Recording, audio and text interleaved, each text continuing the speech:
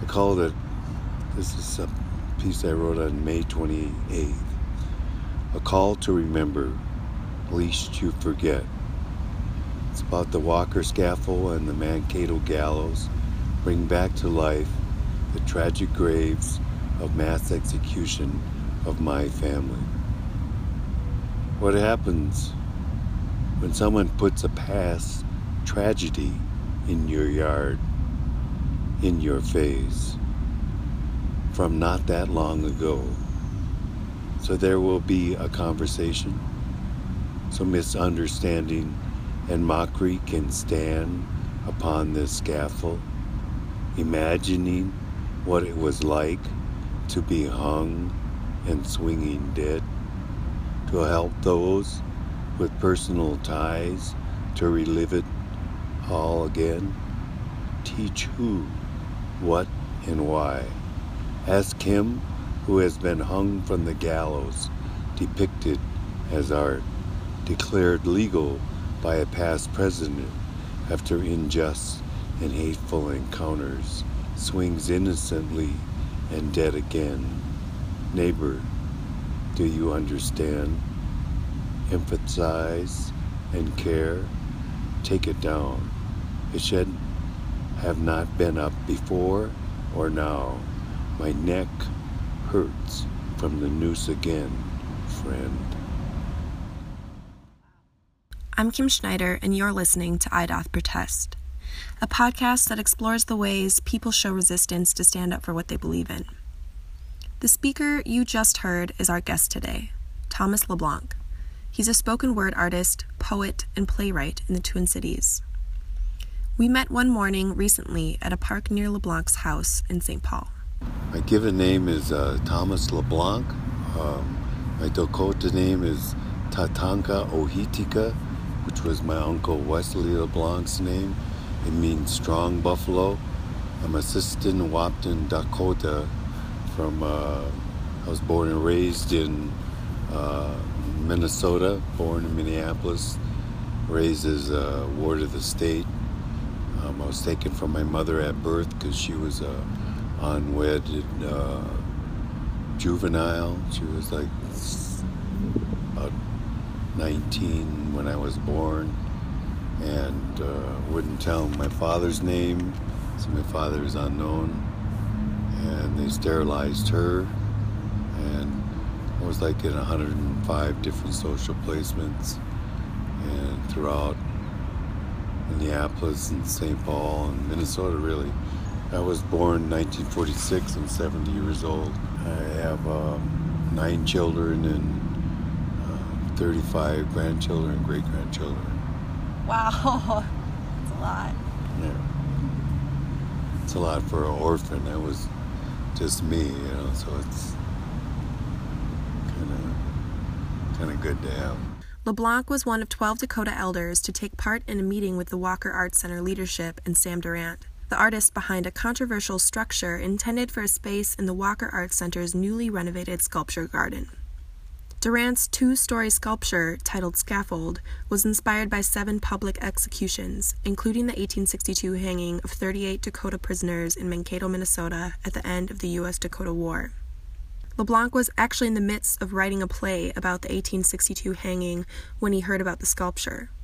LeBlanc and I talked about Dakota response to the sculpture, why elders felt they needed the copyright to the artist's work, and the history of violence, genocide, and discrimination against Indigenous people in Minnesota and the United States. There was 8 LeBlancs in Fort Snelling.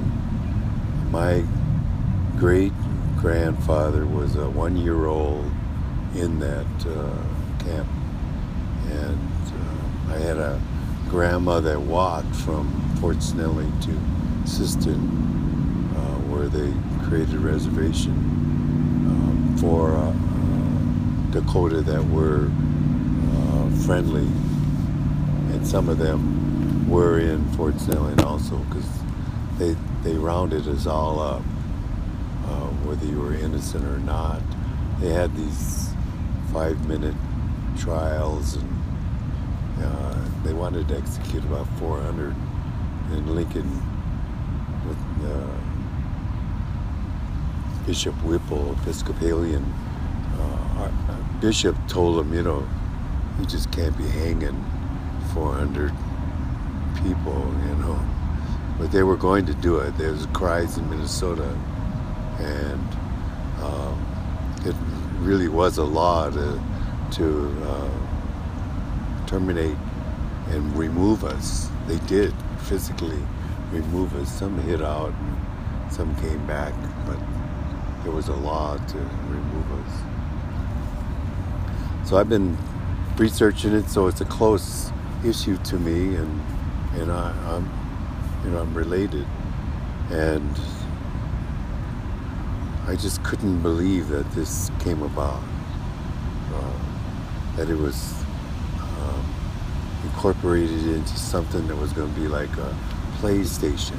They had designed it to have pillows underneath, so you could go in there and sit down and think about it. You could go up on the top of it and walk and play, and it didn't have ropes hanging from it, but there were all these different types of mass execution by hanging, all these gallows and scaffolds, and from Hussein and abolitionists, ones that killed Lincoln.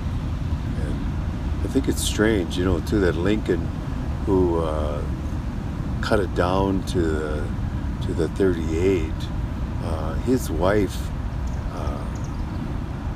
had mental disorders all her life, and what part of that was a Sioux Indian came to her every night of her life and haunted her and talked to her, come to her bed, and she would visualize and see him. People don't realize, this isn't all so long ago. And he incorporated, Saddam Hussein's execution, some abolitionists or slavery, and all these different kinds of execution to, his purpose was kind of a nice thing, to bring up how, cruel and inhumane and institutionalized this country has been, especially people of color, and against capital punishment. But it's just like it's amazing that he never talked with Dakota, even though he had worked with Dakota children and Ojibwe children at the Walker before. In like 2002, he was here in Minnesota. I think that's where he probably got the idea when he heard about Mankato as the largest max execution. And when we were having this meeting, he came out and he had a photograph with the 38 scaffold removed, and it was huge. It was, a huge piece of paper, and he was like, thick, that he could hand out to all of us a picture of what this would look like without the 38. And it was still enormous. I think one of the Dakota women said, it's too closely identified with the hanging with the 38. No matter if you take that down, it's still there. The whole thing's got to come down. And I remember when I heard that he had the copyright to this idea, I brought it up. I said, we got to get that away, from him, because he could actually go to another country. He did it already in Germany in 2012. So he could go to, somewhere else, or another state, or, to Wisconsin or something, and put it up, sell it to somebody else. And the Walker bought the rights to it here, and they said they would sell it. But she was like, Olga was a little offended, I think, at first, and amazed that we would be surprised. I think she's of Cuban ancestry and out of New York or somewhere, and I don't think she was really attuned too much to Minnesota history or something. But there's a flaw. There's a flaw in America and in most non-native people to us. It's like or like we're invisible, we're marginalized, disenfranchised, and this really proves it. You know, they put up something like this, and don't even consult us. That they don't even have somebody of diversity working for them that can tell them, you know, I think this might be a little bit offensive to Dakota people, you know. And it's like, you know, it's so white privileged and so removed from us that, you know, they think maybe 150 years ago is past history, and that we wouldn't be connected to it. I mean, my God, we have relatives that were hung, and it's just kind of amazing. It shows that there has to be some kind of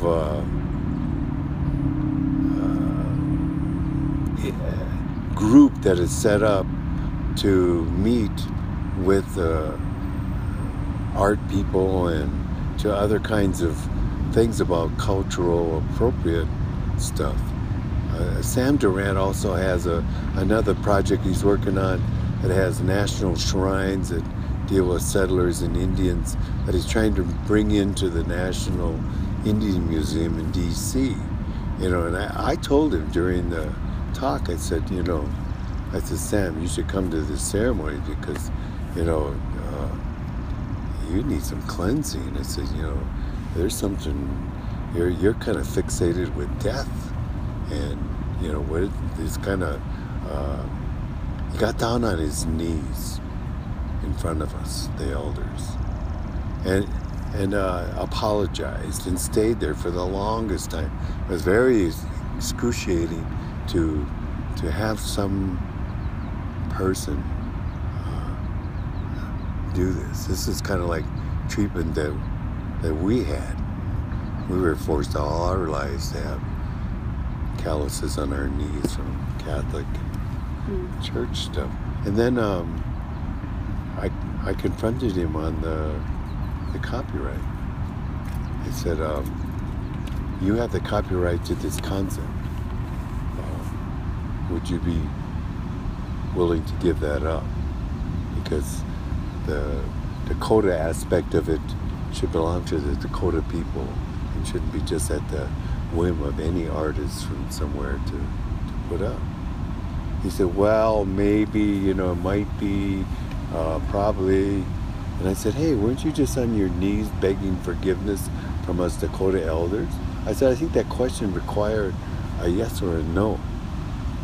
And he looked at his friend, this Mexican curator, and they both and he said, yes, I'll give it up. And so it was like, you know, I said, you know, were you really sincere in this, or were you just, you know, is those crocodile forgiveness that you did there, you know? It's kind of crazy. He handed us tobacco. He gave us tobacco to all the elders at the end when we were leaving. And it was all this, I thought, ironic of the tobacco that he gave us. It was very commercial and white tobacco, and it was called Captain Black. And it's like, you know, I felt Captain Black was not sincere in this whole thing. I think he got embarrassed. He's making money off of the genocide and tragedies of the indigenous people. And he's trying to come underneath the cover of art, as that makes it legitimized and legal. And it's just another form of racism, institutionalized racism. And I refer to the native racism different from the African American racism. I call it like sweet and sour, like, you know, like the Asian kind of sauce, yeah. Yes. Mm-hmm. You know, some is sweet and some is sour, some is bitter, and like the massacres, and then there's the other kind that's like, you know, they appropriate everything we have, you know, Mother Earth, Father Sky, burning sage, and having beads and all this hippie kind of stuff, and has no reflection, think they can just do anything, grab pipes, and we'll have a Sundance, and my name is running deer in the sky, and yours will be, big wolf and growling, howling tribe from wherever. And so it's so ironic that we have this kind of treatment. There's some that just romanticize us. I remember I was in Europe and I stubbed my toe and I went, ow! And all the Germans said, Indians don't feel pain. And I went like, I don't know what kind of Indians you ran into. I said, but this one feels it, that hurt. I went to behind the wall when it was up to East Germany in about 1989. I was the second Indian that went in there after Archie fire went in. And there was like near Auschwitz, there was a camp of white Indians, German hobby Indians. Every weekend they would go. These were in communist East Germany. And they would play Indian. They had teepees and they were tribes and they all dressed up in the clothes and they brought their kids and grandkids, and it was like 3 generations all the way from when Sitting Bull and them had come. They were still there. And I was just amazed. I went up over this hill when I went to this place and saw all these teepees, and they were like smoke coming out of them. They had food in the teepees, and they're all talking languages, native languages. Some were Dene or Navajo, and some were Sioux, some were Cheyenne, all the different tribes. And they were trying to talk to me, and I remember they asked me, can you teach us a song, and they started singing this song, and we need to have words to it, and I said, why don't you put German words to it? And they said, well, this was the Indian song. And I said, well, then why are you singing it? And they were just, you're aghast. And I just said, you guys survived. This was your way of adapting and dealing with communists, with the Russia and with this whole communist life. And so you go out and play Indians, and it was the greatest thing you could do. You were in nature and you loved it. I said, but in America, I said, it's hard to be Indian. You get thrown in jail and killed, and you die from depression from being Indian. It's not easy. And so it's like, here we go, and we think, we're in 2017 and people are progressive and they have kind of awoke, and all of a sudden, whammo, this scaffold pops up, and it's like, oh my God. For Native people, would there be any appropriate place for this sculpture? See, the problem with that is that, Dakota doesn't really have so much of we're almost like a socialized culture. It's like we share. And so it's like we would have a council, and the council would meet until they came up with a consensus. And sometimes they would take months and weeks, and they wouldn't leave this council till they came up with a consensus, and they would have to satisfy everybody that was there. So there's like a ton of us, and and we're spread out farther than we had originally been, and so I don't know how to get a consensus to that.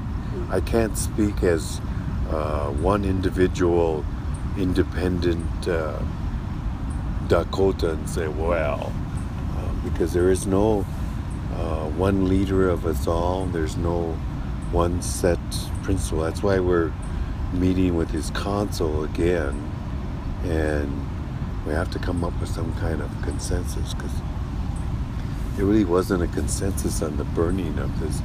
There was some people had said it was negative and we needed to burn it to get rid of it. And then some people want a reuse of it.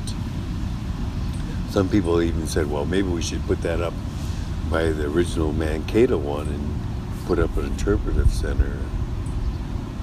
Some people want to turn it into something positive, and so I don't know. We have to do it on a collective kind of thought. And so it's I don't really have any set opinion on it.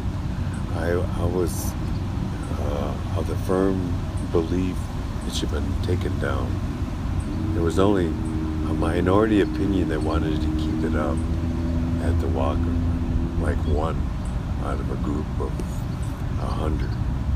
And I mean, the viewpoint was valid, and I could understand what they're saying, but so many people were just traumatized by it. We didn't want to have our kids seeing it. We didn't want to see it ourselves, and so that's where I was at. I mean, I agreed with it, taking it down and going and getting a commitment from the Walker never to do it again, and from that artist to take away that copyright so he can't do it. And if he does do it, we'll sue his tail end, Captain Black. But I think we need to do further. I mean, I think there has to be some kind of the Walker has to institute some kind of corrective policy. You know, they're talking about maybe doing some structure that's with natives and native artists, and maybe somehow getting some kind of cultural advisory in there. And so I don't know. I don't think that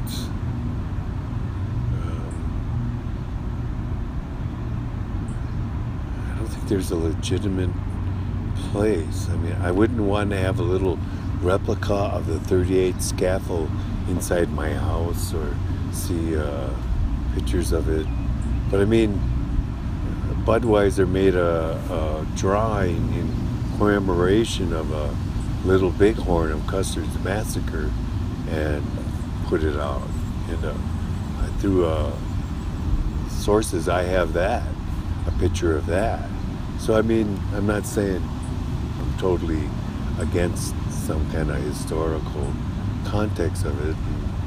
I really don't know. I can't visualize an appropriate place.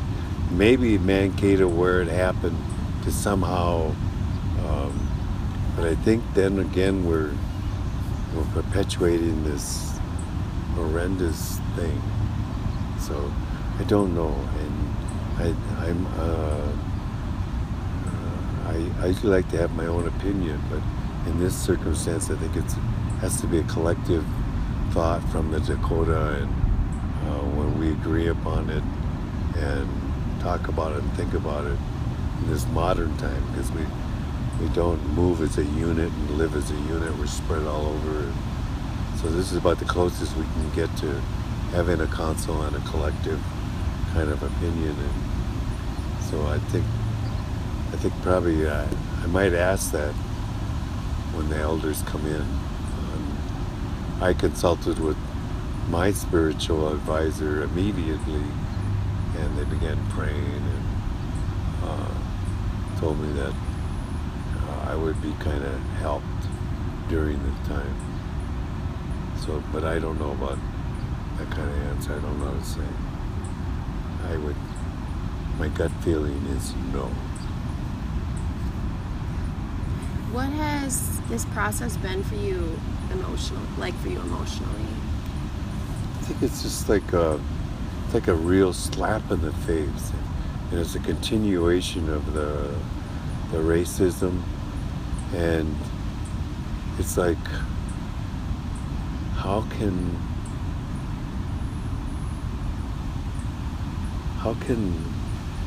a private art institute and an artist do this and not think that it would be offensive?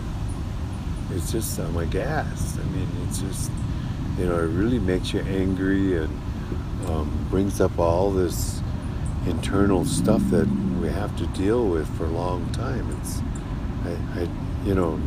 The state flag has a depiction of settlers and colonial kicking us out of the state here in Minnesota. And, I, as a descendant born here and raised here and live here, kind of sit there and have to deal with that every day.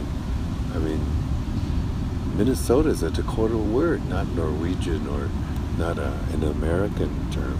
And this is our land. This is where we came. Pedote is right over here.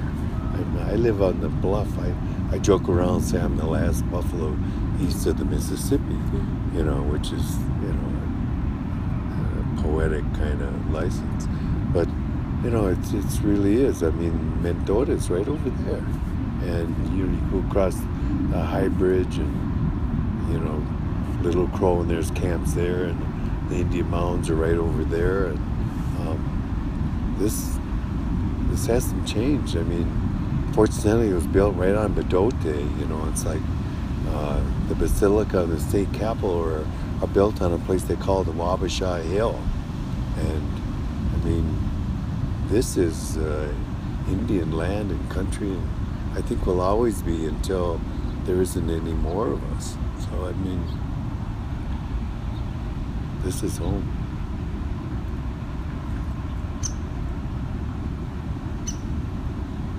You kind of mentioned this before, but the artist, when he came out with his statement about his intent in creating this artwork, he said that it stands against normative history.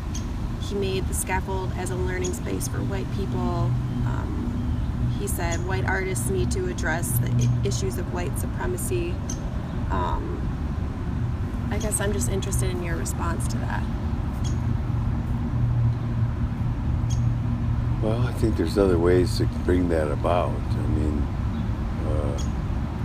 I work against mass incarceration, and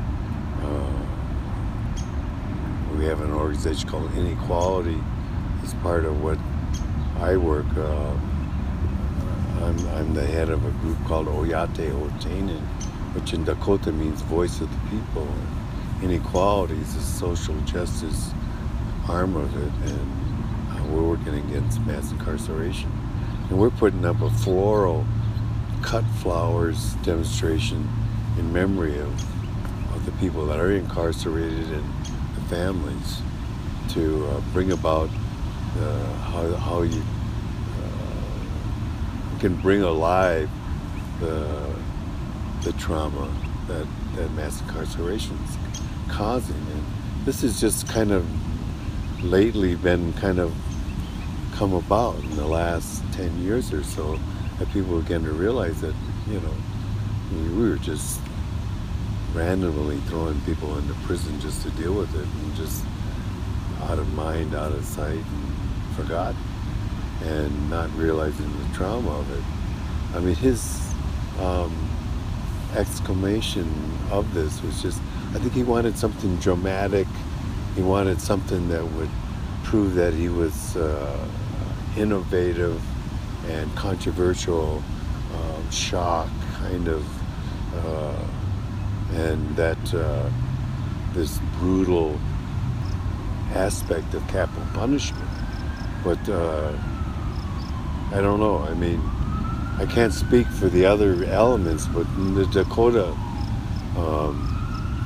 that mass execution, I think, is totally inappropriate, and could have been held and settled in a lot of different ways other than kangaroo courts and reactionary stuff. And it really, if you look at the whole process, it was we were in the way, and they had to get rid of us, and they did get rid of us. They hung us, and they shipped us out of state. They threw us into prisons, and they took everything away from us. And we have these tiny little bits of land now that we had to come back and buy and fight for, and etc. And I think it's just kind of a gross act. I mean, this guy's whole concept is flawed too. I mean, there's something seriously wrong. I mean, he's dealing with the glorification of the instrument of death. I don't have much respect for it myself. I mean, I think he came up with something better. For sure, he should have consulted us about it. I think he's making his money, and that's what he wants. I was up there on the scaffold when they took it down, and even one of the reporters, a friend of mine, Art Owen, his dad was Amos Owen. They had the memorial down in Fort Snelling Park by where they had the concentration camp. And he led the ceremonies and prayers. And they misnamed him. They called him, Orville Looking Oars, who's a sacred calf pipe keeper. Even in the paper, even afterwards, it's still, why didn't that reporter go and ask him, what is your name? Just reported him, and I teased Dart. I called him up and I said, they gave you promotion. I joked around and said, because there's only one sacred keeper of the pipe, and it's like like the Pope almost. But yeah, I mean, I think there's a prologue to this, and I'm not quite sure. I'm hoping that we can correct it. I think I'm going to do a play on it soon, and I'm doing spoken word pieces already, but I haven't really finished the one on 1862 and on the execution. But I think this makes me want to do it more, because there's a whole bunch of education that needs to be done, and people need to know from both sides. And I think we can take this. I think that's going to be the title of my play, is Scaffold. Next time on I Doth Protest. Social media. It's inescapable in the new millennium, or so it seems. I Doth Protest ventures into the land of a social media-less millennial. A few people, a baker's dozen of people have come up to me and said, I've always thought about getting rid of my Facebook. My phone is just call and text. I have 3 games that came with it. One is Tetris, where you're allowed to play for 2 minutes, and that's it. I have a theory, and now it's like recorded, so it's real then. So it's real. I have a theory that one day it'll Have I piqued your interest? Be sure to stay tuned into our Facebook page by liking it. That way you won't miss the next episode of I Doth Protest. I'm your host, Kim Schneider. Thanks for listening.